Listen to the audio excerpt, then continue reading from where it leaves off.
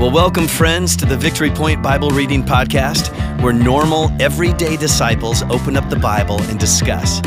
We don't claim to be theologians here, but no one ever said you had to be to read and interpret and apply the Word of God to your life. So thanks so much for joining us today, and here's your host.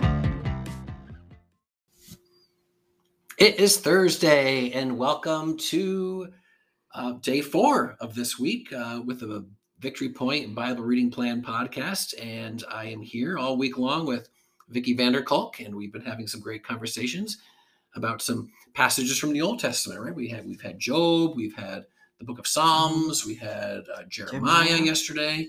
And for today and tomorrow, we're moving into the New Testament, Hebrews for today. But before we do that, I'm curious, Vicki. Now, so what school did you go to as a girl? Like, what was your elementary school? What school did you go to? Roosevelt Elementary in Zeeland. Okay. And did you have like a favorite subject? Like, oh, I just loved that subject as I was going through elementary school? Music class. Okay. Mr. Lewis. Okay. Music class. And did you have Mr. Lewis for more than just 1 year? Yes. Okay, yes. So he was like your music teacher for several years. Correct. Okay. Do you remember any interesting things that happened in music class, or? I'm not. Okay. Not right now. But you just remember it was a good class. Yes. And because you have a musical. Yes. And part I had, of you. yeah, I had a great second grade teacher, Okay. Mrs. Vandabunty. Vandabunty. All right. Shout out to Mrs. Vandabunty, who's probably no longer living. No, she isn't. She isn't. Did you have any subjects that you were like, oh, I wish I didn't have to do this subject? In grade school? Yeah. Well, if you want to go high school, you can do high school too. Or Well, let's stick with grade school. Okay. I think it was just all laid out for you. You just did it. You just did it. You just did it. You didn't think too much about it. Didn't think too much. Dick and Jane books were out there to learn how to read. Yes. Spot and Sally and Puff. There you go. And the younger generations right now are going, who in the world are Puff and Sally and Dick and Jane? But right? someone might know.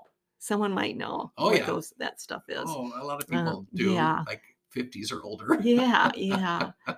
So I'm not able to zone in on something that's totally I disliked. Fine. And because I'm a teacher, I'm always curious, like when my guests were kids, like what were some of their school likes and dislikes. But all right, thank you. Let's well, no, wait a minute here. Before we dive into Hebrews 7, it is Thankfulness Thursday.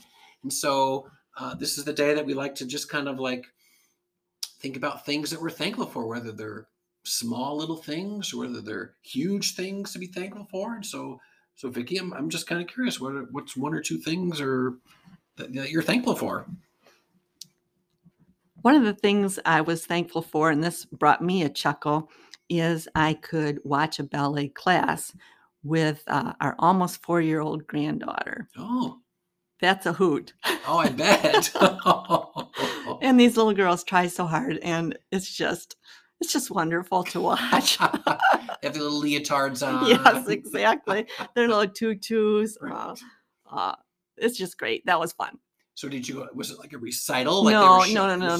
We had to shuttle her to ballet class, so I watched through the window. Okay. Yes. Cute little 4-year-olds, right? Yeah. They're trying to do what they're being asked to do. Right. Follow the instructor. Right. Well, something I'm looking forward to this, I guess this is a thankful almost because about 3 weeks from now, my 84-year-old dad from New Jersey is going to drive out here with my sister and brother-in-law, and they're going to spend a long weekend with us. And my dad hasn't been out here probably in 3 or 4 years. And same thing with my sister, and my brother-in-law rarely comes out. And so it's just going to be fun, a good family weekend. And I'm just thankful that my dad is well enough to still travel. Yes. I'm sure my sister and brother-in-law will be doing the driving, but I'm just thankful he'll be able to come out here yet again and spend some time in our house and come to church with us that weekend. And so I'm just thankful for that experience is coming up in a couple of weeks. I'm thankful that you can do the same thing, that you're thankful for that whole weekend. Yeah. So the thankful. Exactly. So, all right. I'm also jokingly thankful for Arby's tonight because, yes, we are recording this in the evening. It was a rush to get here tonight, and Lori's plans for supper didn't work out because, anyway, there's a haircut story that goes with that. And so basically supper was, let's go through Arby's drive-through. And so I'm thankful for drive-throughs that you can quickly get supper when you're kind of on the run and you're kind of on the go. All right, here we go. Hebrews 7, verses 23 through 28. And again, not a very long passage, but let's read through this and then have a little chat about it. When one of the other priests died, he could not continue being a priest. So there were many priests. But because Jesus lives forever, he will never stop serving as priest. So he is able always to save those who come to God through him, because he always lives asking God to help him or help them. Jesus is the kind of high priest that we need. He's holy, sinless, pure, not influenced by sinners, and he is raised above the heavens. He is not like the other priests who had to offer sacrifices every day, first for their own sins and then for the sins of people. Christ offered his sacrifice only once and for all time when he offered himself. The law chooses high priests who are people with weaknesses, but the word of God's oath came later than the law. It made God's Son to be the high priest, and that Son has been made perfect forever. So Hebrews can kind of be very weighty at times. And that's Weighty, because it's like, there's like thick stuff here that you have to kind of wade through. And it's like, what is the writer of Hebrews trying to say here? So as you were wading through it, Vicki, what kind of rose to the surface for you? I actually took the verses in opposite order. Okay. So verse 28, God appointed his Son. Jesus is the perfect high priest forever. Forever, yes. Yes. Then verse 27, sacrifices don't need to be made every day because Jesus has got them covered. Yeah. Also, verse 27, Jesus did it once and for all when he offered himself as a sacrifice for people's sins. We need him. He is holy, blameless, and without sin. Yes. He has been set apart and has been given the highest place of honor in heaven. Jesus lives forever. His priesthood lasts forever to save those who come to God through him. Also, verse 25, he lives forever to intercede with God on their behalf. 24, because he lives forever, his priesthood lasts forever. Mm-hmm. By doing it backwards like that, it helped me to sort out the weightiness of this particular passage. So when we get to verse 23 and we're talking about human high priests, right? They're not. They're gone. Oh, okay. So I like They're that. a done deal. So step one, if you're going backwards, was that Jesus is a priest forever, right? Is that what you said? That's Correct. Step one, that he's priest forever. Right. Step two, going backwards, was sort of like his sacrifice was once and for all time. Correct. Okay. And then going back from there, what was your third one again? 26. He's holy and blameless. We need him. That's who he is, right? We need him. Because he's unstained by sin. Okay. The other part of 26 was... that was probably it. Okay. Somewhere I had in here, verse 26, he has the highest place of honor in heaven. Oh, raised above the heavens is what my there we go. says. Okay. Yep. Then 25, he lives forever to intercede with God on their behalf. So he's intercessor. He is. Verse 24, because he lives forever, his priesthood lasts forever. Forever.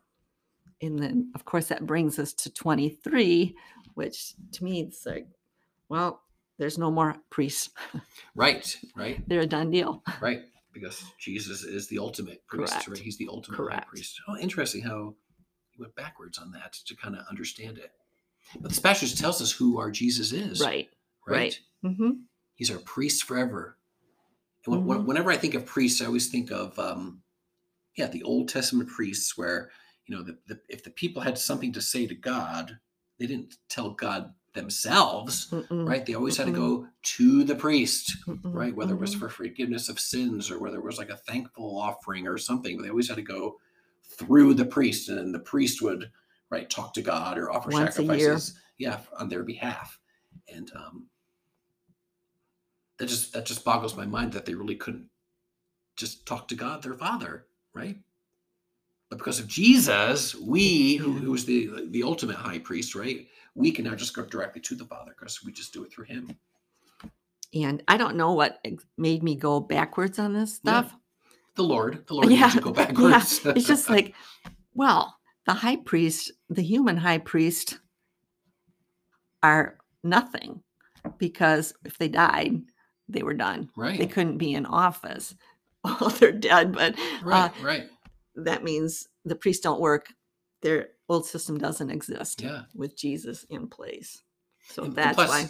Yeah, didn't it say in here too somewhere that the priest would always have to offer sacrifices for themselves first? Yes, first, and then the people. And then they could, right, on behalf of the people. Correct. Yes. That's what I remember reading too somewhere. Right. I think that was that was verse 27 that talked about that. So, so where is Jesus right now? He's right. We always talk about how he's seated at the right hand of God the Father, right? So he's seated there. But what's he doing? Okay, and I think, well, go ahead. One of the things is he's interceding. Yes, I wrote that down too. Verse 25, right? Mm-hmm. How do you interpret that word? How do you see that word? Like he's interceding for us. How do you see that word? Comes between. It's almost like a lawyer, who speaks on your behalf, kind of. He's interceding for us. Yeah, he's connecting with God on our behalf. Yeah. So you asked what else he's doing in heaven? He's got the highest place of honor. Yes, he does, which is right at the right hand of the Father. Yeah. The whole idea of interceding, so often when we, at the end of our prayers, we say, in Jesus' name, amen. For Jesus' sake, amen. But I think the reason we put that at the ends of our prayers is just to acknowledge, whether we're thinking about it or not, right. We're acknowledge that, okay, Jesus, we're coming through you, okay, to the Father. But as somebody told me once, as soon as we say amen and we walk away from our prayer, it's like Jesus continues. Okay, all right. Remember, this is what Vicky is asking for. Remember, this is what Vicky just said. Remember, this is what Tom is asking, and he continues to intercede on our behalf, even though we just start going on with our everyday life. And that's kind of cool to know that our Jesus is doing that. He's interceding for us constantly, even though we say amen. Right. So be it. Right. Anything else there you have? Hebrews 7. So actually, verse 25 here, Jesus lives forever. His priesthood lasts forever to save those who come to God through him. So they still need to come through Jesus to come to God. Correct.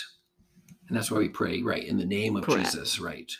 Mm-hmm. And that just made me think of the whole, when Jesus came back to life again on Easter morning, right? Wasn't that curtain, right, in the temple that separated, right, the presence of God from the presence of people? That the whole thing was like ripped from the top down, right? And again, just a symbol that we can now approach God the Father, not just once a year, not just the high priest, but we can now boldly approach him because of Jesus, because we go through him. He's our interceder. He's our lawyer. He's our advocate, kind of. Yeah. So listeners, as you go into your Thursday, may Jesus be with you. May the interceder be with you. And know that if you have worries that you are continuing to cast upon the Lord, know that when you say amen, Jesus continues to intercede for you on behalf of you to his Father, to your Heavenly Father. Know that he's seated there at the right hand of God the Father, and that he continues to plead for you and for your cause. And just be thankful that Jesus is that forever priest. He doesn't ever die. He's that forever priest. So blessings on your Thursday, and may you have a day filled with lots of joy. Well, thank you for joining us today for the Victory Point Bible Reading Podcast. We hope that today's conversation was helpful for you and encourages you in your daily walk with God. If you have any questions or thoughts to share with us, please email us at info@victorypoint.org. We would love to hear from you.